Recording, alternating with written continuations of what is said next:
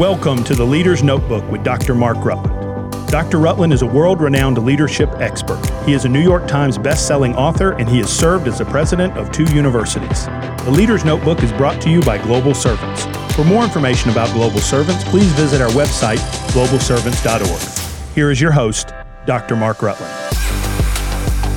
I hope that you are enjoying this series on the book of Acts. What I'm doing is very liberating for a preacher. And that is, I'm just going at the pace I want to go. And I'm not saying this has got to go. You know, in a Sunday morning series, you announce 6 weeks or 8 weeks or 4 weeks. You have to stay on that because the next series is starting. But it's so nice to have 30 Wednesday nights scattered out over an entire year. If I want to take all 30 on the book of Acts, fine. If I do 12 or 15 and stop it, then that's great. But it means that I can do each Wednesday or deal with each Wednesday one portion of the scripture that I feel led to that time. Next Wednesday will be a critical turning point in the book of Acts. But this Wednesday is sort of the conclusion, if you will, of the first section of the book of Acts. How I think of that post-Pentecost and up to the conversion of Saul of Tarsus. That time of the church trying to find its sea legs in Jerusalem. It is often a part of the history of the church and the study of the book of Acts that is unfortunately overlooked because the juicy stuff, the exciting stuff is Pentecost and the conversion of Saul and the miracles and the signs, and everybody kind of flits from mountaintop to mountaintop. But there's some really, really good stuff in this tonight, and I hope it'll be a blessing to you.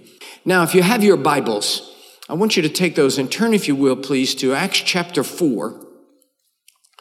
And I'm going to read verse 17 of Acts chapter 4. The Sanhedrin is speaking. The officers and leaders of the Jewish religious high court in Jerusalem. At this time, under the political, if I can use the word, the domain of the Sadducees. We talked on last week about the 3 major parties of Jewish leadership at the time of Jesus. The Herodians, highly compromised, totally political, secularized. Herod wasn't even properly a Jew. He was an Idumean, and he was appointed king of Judea by Caesar. So it's totally compromised, totally giving. Then there's the Pharisees. They were in charge of the Sanhedrin at the time of Jesus. And they were highly legalistic. They believed in the supernatural. They believed in angels. They believed in the resurrection.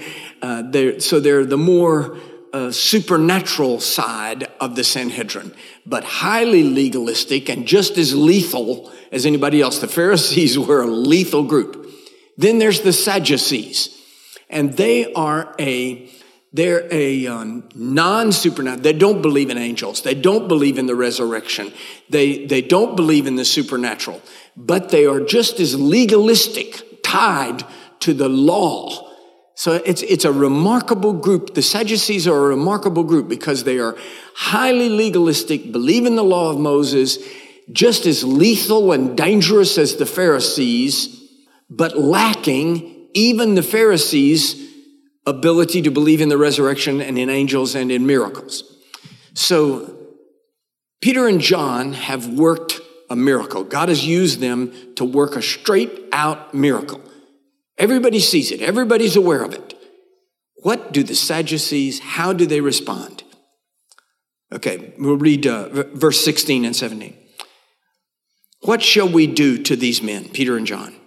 For indeed, that a notable miracle hath been done by them is manifest to all them that dwell in Jerusalem, and we cannot deny it. Remember, these people don't believe in miracles. But they say, okay, we've seen a miracle. We can't deny it. It did happen. It's a miracle. Maybe it's a one-off, but we see it. But look at verse 17. But that it spread no further among the people, let us straitly threaten them that they speak henceforth to no man in this name, meaning Jesus. Now think of the depravity of a religious leadership that would say our doctrine of non-miraculous legalism is so important to us that even if we see a miracle that we cannot deny, we choose to adhere to our doctrine, and this man has had a miracle. We don't deny that, but we're going to do everything we can so that nobody else get one. That it spread no further. Imagine that. That's who the early church was dealing with. Let's pray. Lord, in the next few moments tonight, we pray that your Spirit will just enliven our hearts, quicken our spirits. We believe you for it. We thank you, God, that the supernatural power of the church primitive has not departed. In Jesus' name, amen. The evolving community of believers in Jerusalem is finding who they are. Their experience. We talked about this last time. We talked about their developing, maybe I used the wrong word, evolving, but their maturing character of the community of faith in Jerusalem is one of faith and love and grace and generosity and the gathering together, the sacramental element of the church of baptism and Holy Communion. But that rising culture, Christian culture, it's not called Christian yet. We'll come to that later on in the book of Acts.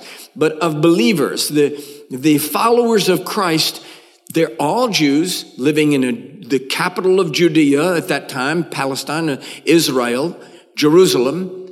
Everybody who's opposed to them are Jews. The Romans don't care about them. This is not a deal with the Romans at this time.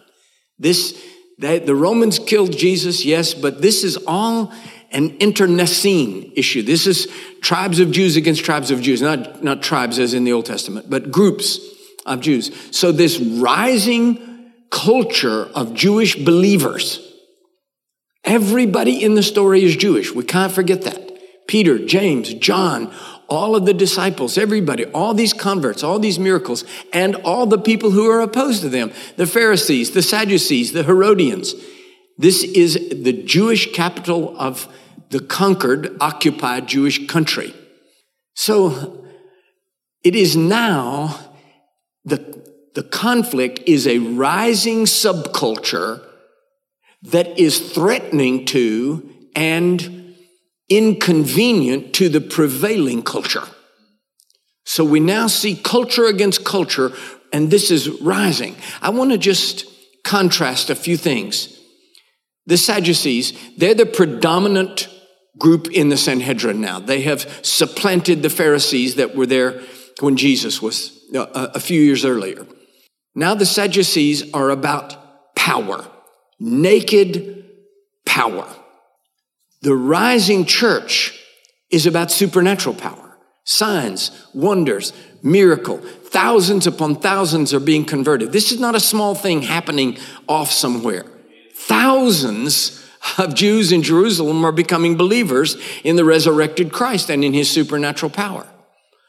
The Sadducees believe in the form of godliness, but they deny the power thereof. But the rising culture, the developing culture of the primitive church is about a deeper form of holiness that is based on a huge sense of the fear of God.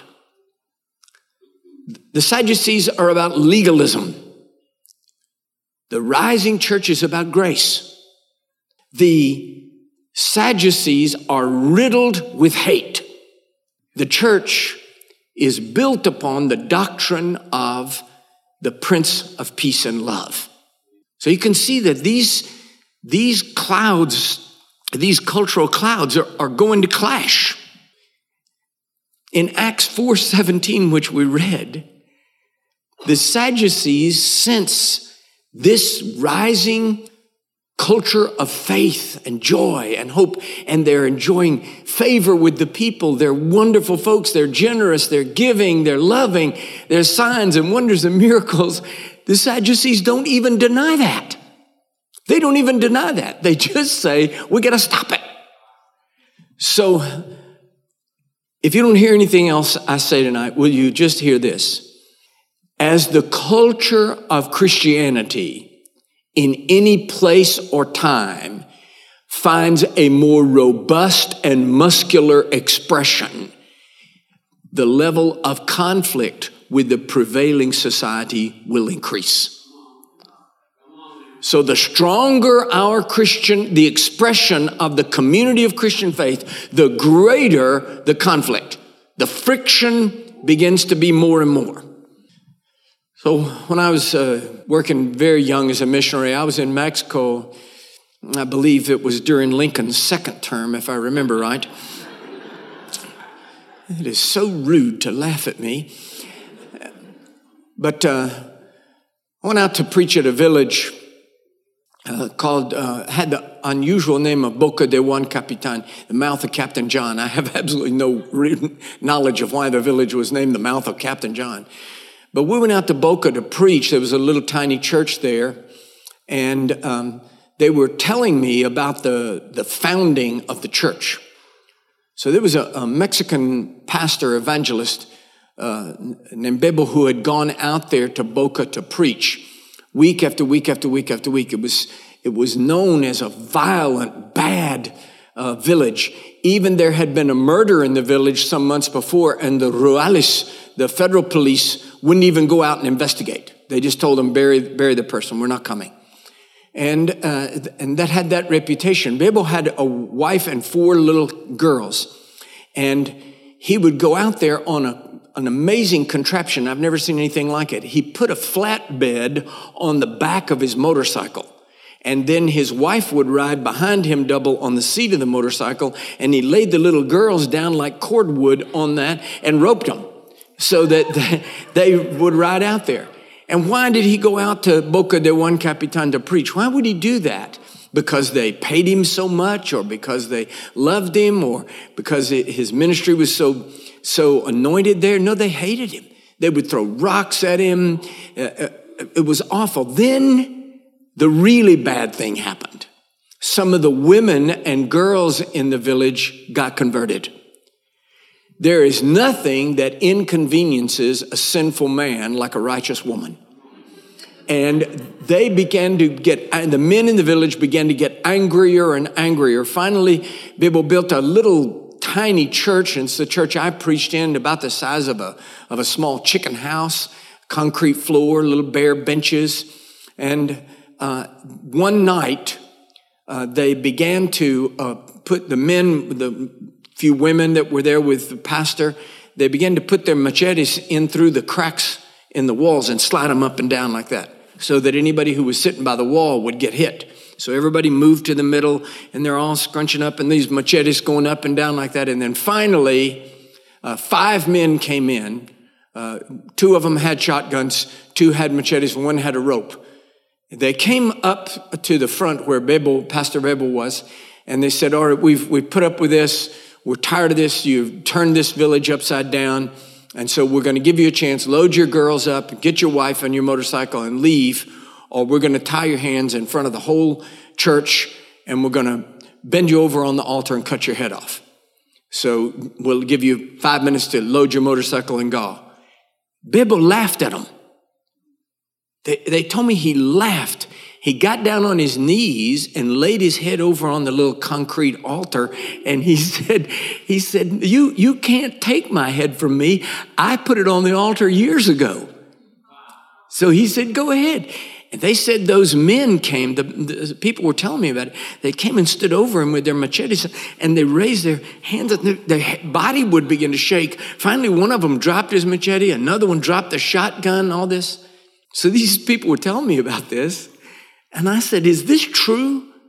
Is this really true? And the men standing there said, we're the elders of the church. I said, yes, but is this story true? They said, yes, we were those 5 men. When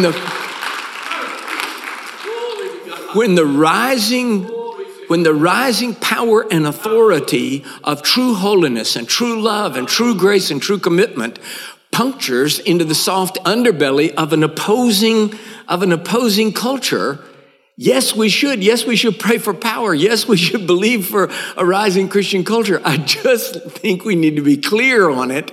The greater the cultural contrast, the greater the conflict.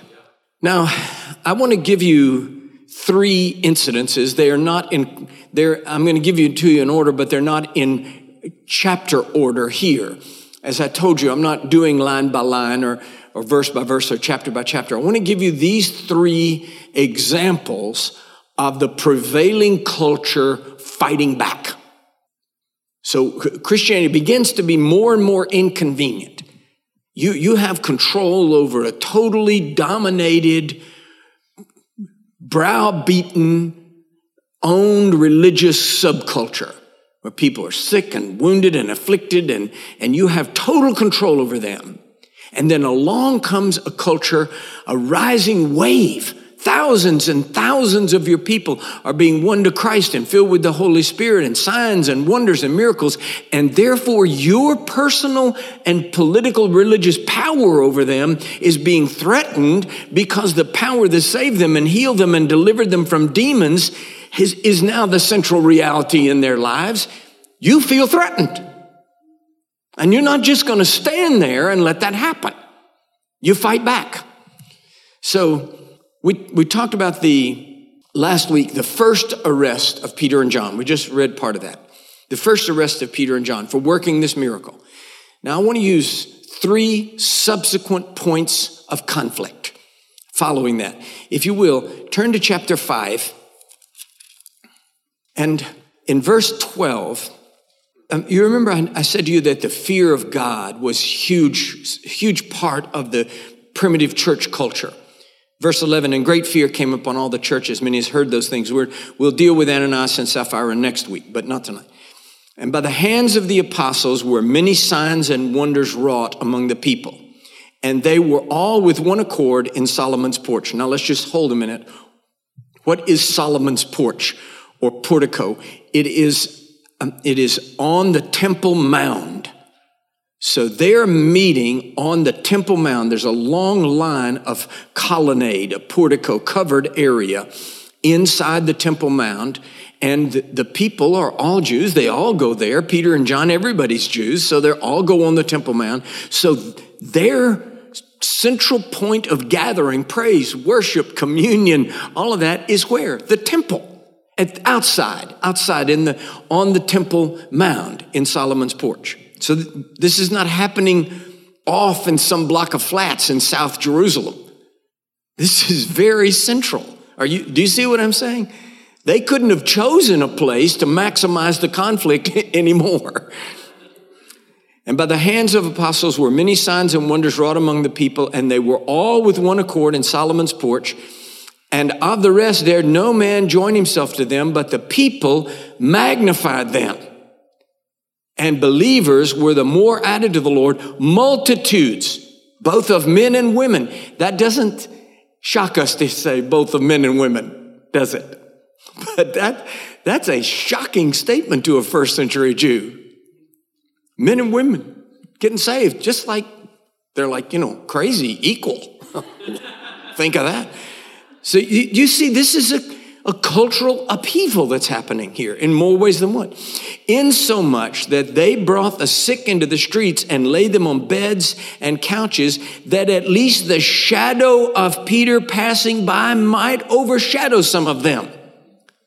There came also a multitude out of the cities around about Jerusalem, unto Jerusalem, bringing sick folks and them that were vexed with unclean spirits, and they were healed every one. Then the high priest rose up, and all that were with him, which is of the sect of the Sadducees, and were filled with indignation. Do you hear that? Signs, wonders, miracles, demons are cast out. People are rejoicing in the God of Abraham, Isaac, and Israel, whom the Sadducees worship. And they are filled with indignation. Why? Because it's about the power of their culture against the rising tide of culture that's turning everything upside down. Even women just come onto the porch and say, okay, I want to be a Christian too. They're not using the word Christian, but that's what they're saying. Then the high priest rose up, and all that were with him, which is the sect of the Sadducees, and were filled with indignation, and laid their hands on the apostles and put them into common prison. Okay, I just want to pause with the contrast and conflict. As one culture rises, it says in verse 11, we just read verse 12, and the apostles laid their hands on people and they received signs and wonders and miracles and deliverance, right? And the Sadducees laid their hands on the apostles for prison. The contrast is this: on whom do you lay your hands and for what? On whom do you cast a shadow? This is one of the most amazing verses of scripture in the whole Bible, in my view. That when Peter walked the streets and his shadow fell on people, they got healed.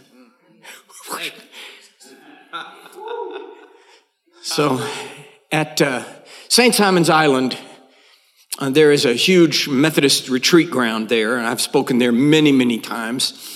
And once I was there with my family. My daughter, who's now in her 40s, was maybe 6, I guess. And I was there speaking at a big conference convention there. And we got out one morning early to take a walk. And I had my little daughter by my hand. And my sister's son was with us. So I just had the little boy, who was maybe a year and a half younger, by this hand, and my daughter by this hand. And we were walking around in the beauty of that little Methodist retreat ground. And we came around the corner of a building, and there was a huge, larger-than-life-size statue of John Wesley in black granite. And he looked a little sober, kind of looking down at the little children with me. And we just paused there. And the little boy, my nephew, said, "What is that?" And my daughter, in the way that only a woman can who knows something a man doesn't, she put her hand on her little hip and she said, "That is the shadow of God. Don't you know that?"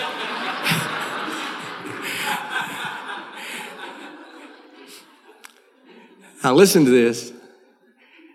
Everybody walks through this world casting a shadow.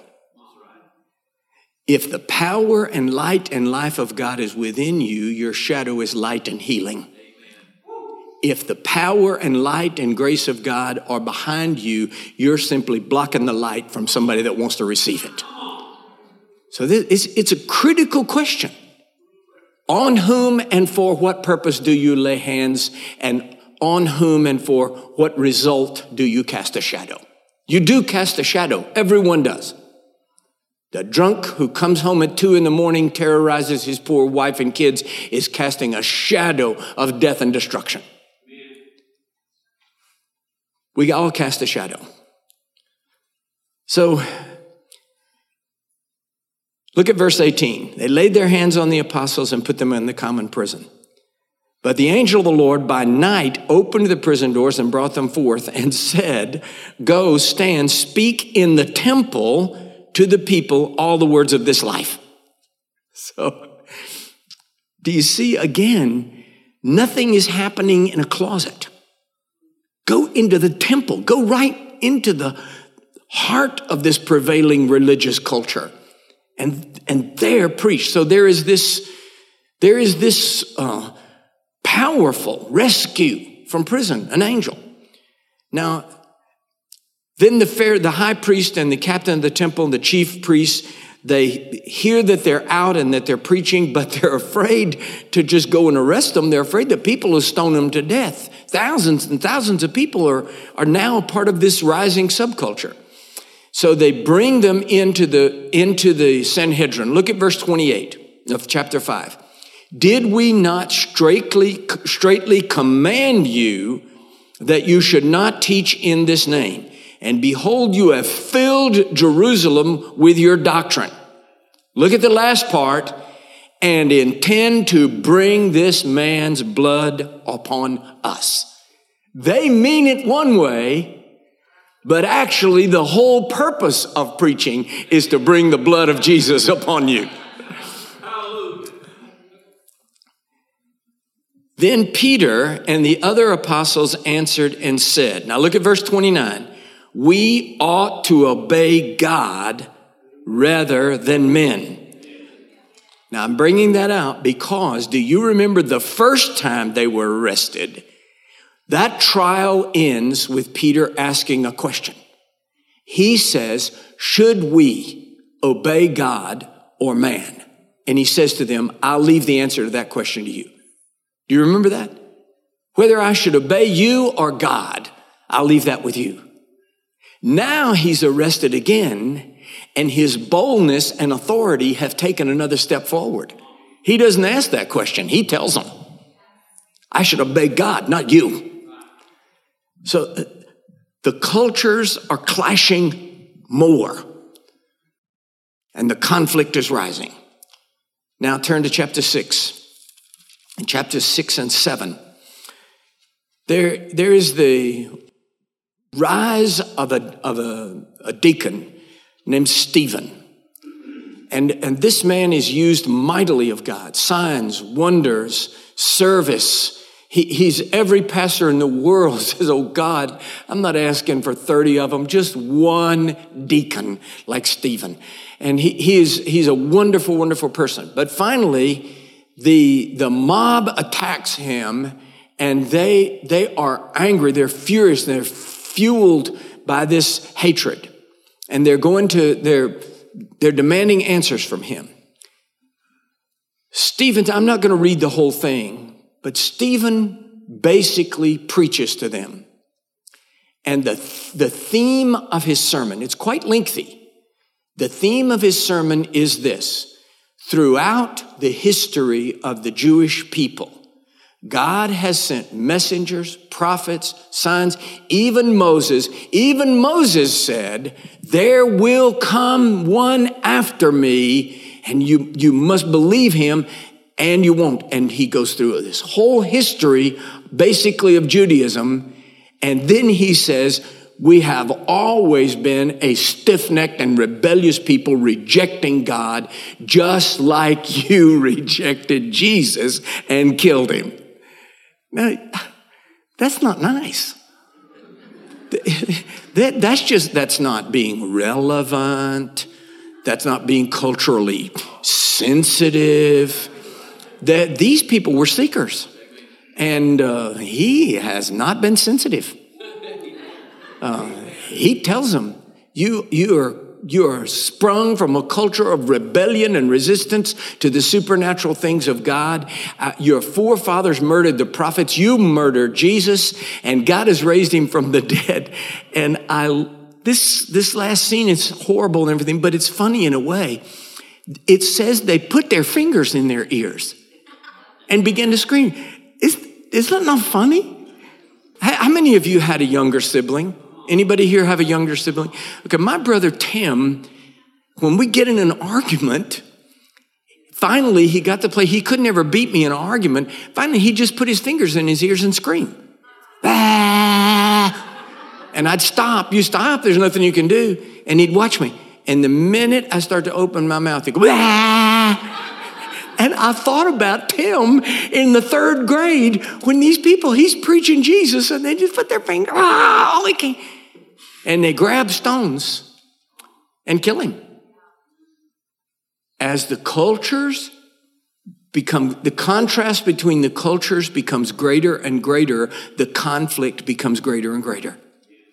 But the conflict, if the culture of the community of faith is evolving and developing correctly and maturely, the anger and the resistance and the fighting will all be on one side.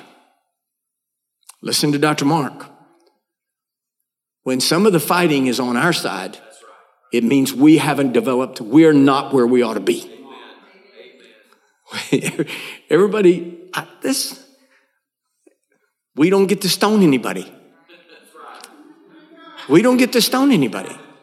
We get to get stoned. No, It's the fruit of a misspent youth. Do you understand what I'm saying?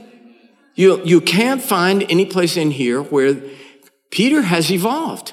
Remember the night of the arrest, he grabs a sword and cuts the ear off a cop. And now he's evolved to the place where he is basically the leader of a rising culture of supernatural power and grace and love that's not whacking anybody. And that's very convicting to us in 21st century American Christianity, or it ought to be. Now we'll look at the third one. If you'll turn all the way to chapter 12, beginning with verse 3. Well, let's just begin with verse 1. So, now about that time, Herod the king stretched forth his hand to vex certain of the church, and he killed James, the brother of John, with the sword. James and John, the sons of Zebedee. So we're talking all the way back to the boat on the Sea of Galilee, the bulging nets. That's who this is. James, not James, the brother of Jesus. We'll come to him later. This is James, the son of Zebedee, the brother of John. And he killed James, the brother of John, with the sword. And because Herod saw it pleased the Jews. Now let's just pause a moment, because I don't want to cast some kind of crazy anti-Semitic sound on this. Who does he mean, the Jews? He doesn't mean all the Jewish people. So if we say, America signed a treaty with France. Did America? Really? Because I've like never been called. I've never been handed a pen. America has never signed a treaty with France. Somebody in a position of authority representing America signed the treaty with France. You understand what I'm saying? So when it says it pleased the Jews, do not impose that on the Jewish people. Everybody in the story is Jewish. James is Jewish. It didn't please that Jew to be killed. Are we communicating? It's just important. I don't want to bludgeon that point, but you can hear voices that impose a kind of anti-Semitic sound on verses like that. It pleased the Jews. And because he saw it pleased the Jewish leadership, he proceeded further to take Peter also. Then were the days of unleavened bread. What's another name for the days of unleavened bread? Passover. So we're right back. Peter has now been arrested at Passover, which is exactly where Jesus was arrested. Now we've had Stephen stoned to death. James, no trial, no nothing. Herod just went in and stabbed him with a sword and killed him. The conflict is becoming more lethal. The anger, the response of this prevailing culture. We've got to get this stopped. We'll stop it with threatening if we can. We'll stop it with beatings if we can. Stop it with stonings if we can. Now we're going to stop it with the sword, but we've got to stop it. So the conflict is rising. As the contrast becomes greater and clearer, you can see the contrast surely between Simon Peter and Herod. That contrast is rising and causing a greater and greater conflict. Now, he arrests Peter, and he's going to kill him too. He puts him into prison, and he is guarded with 4 quaternions. A quaternion is 4, so that's 16 soldiers. And one night, Peter is asleep between 2 soldiers, chained inside the inner prison, door locked, asleep between 2 soldiers, guarded by 14 more. And an angel comes and wakes Peter up. It says smites him on the side. Doesn't mean it clubbed him. He said, "Hey, wake up." So get up, put your clothes on, get your shoes on. So when Peter stands up, his chains fall off. The guards are still asleep. He gets up. Peter thinks he's having a vision. Wouldn't you, am I the only one? Wouldn't you like to live at such a rarefied atmosphere of the supernatural that you're just, oh, this is just another vision?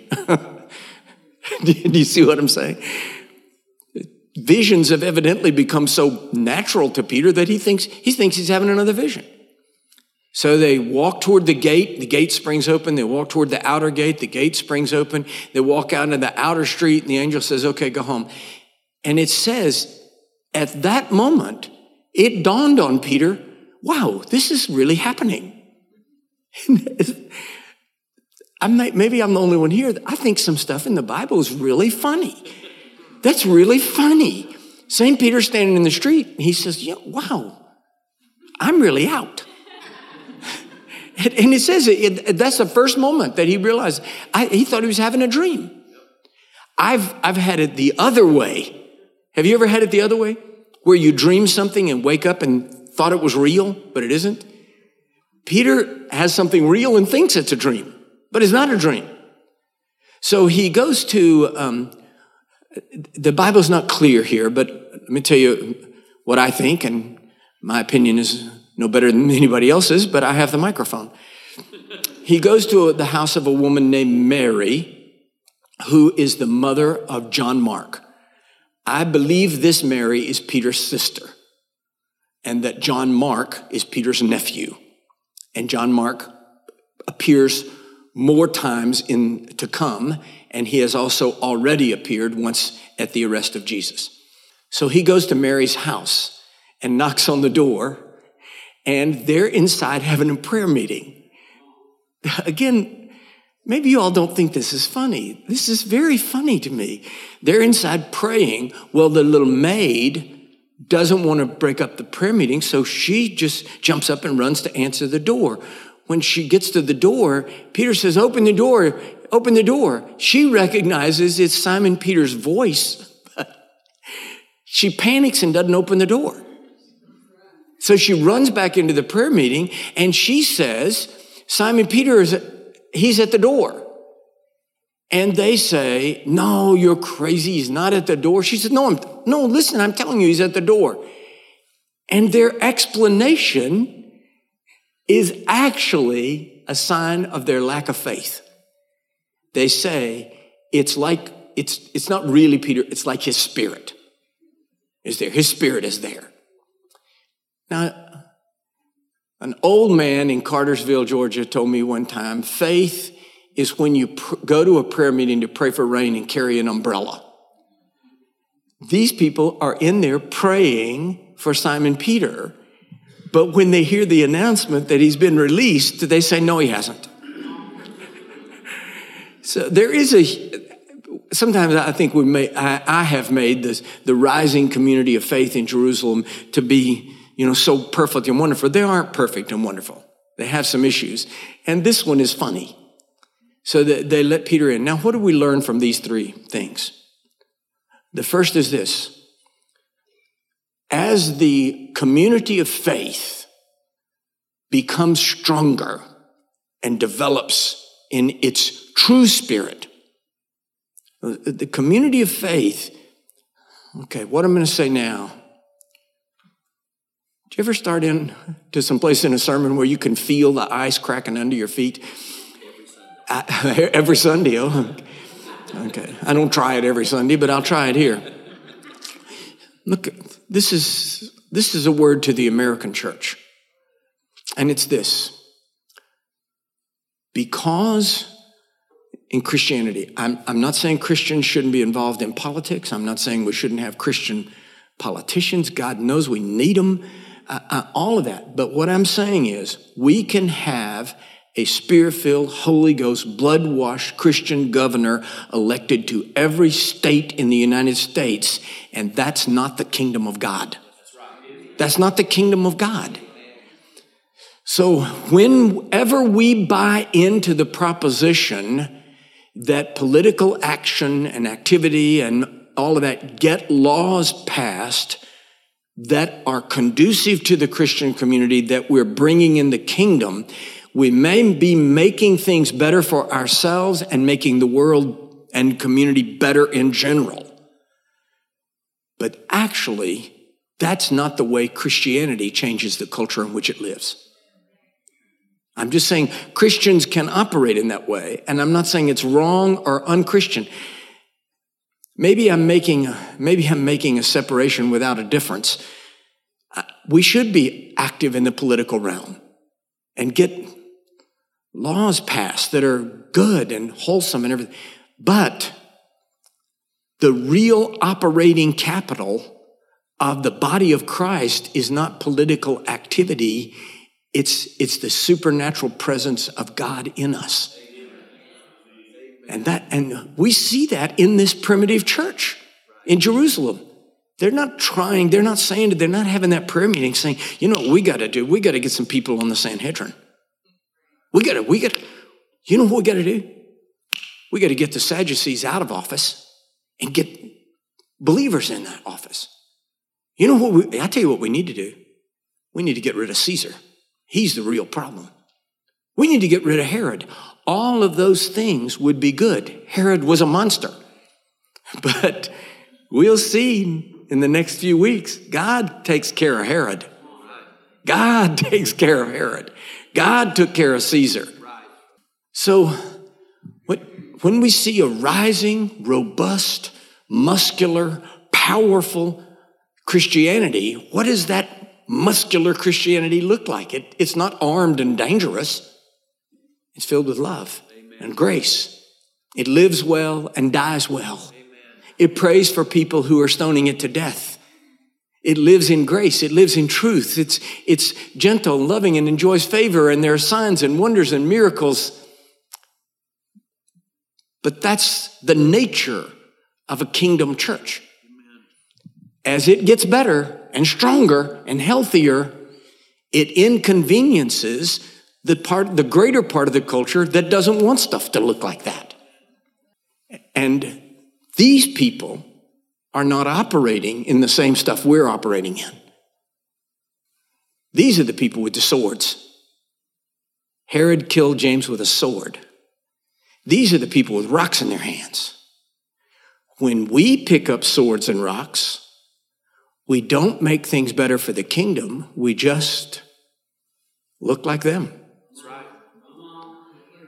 That's right. Some of you may not like this, but I ain't running for nothing in Georgia. This is a strong point, and it's a convicting point, and something we need to think of. That the church, the true body of believers, the community of faith, is a different atmosphere with different activities and looks different. Now, I'm not saying we can't ever be active in this community. We must be in the world. Jesus said that. We're just not of it. So let me close with this.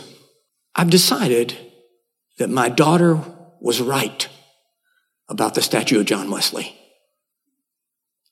First I said, no, baby, it's not the shadow of God, just Brother Wesley. But I've decided she was right.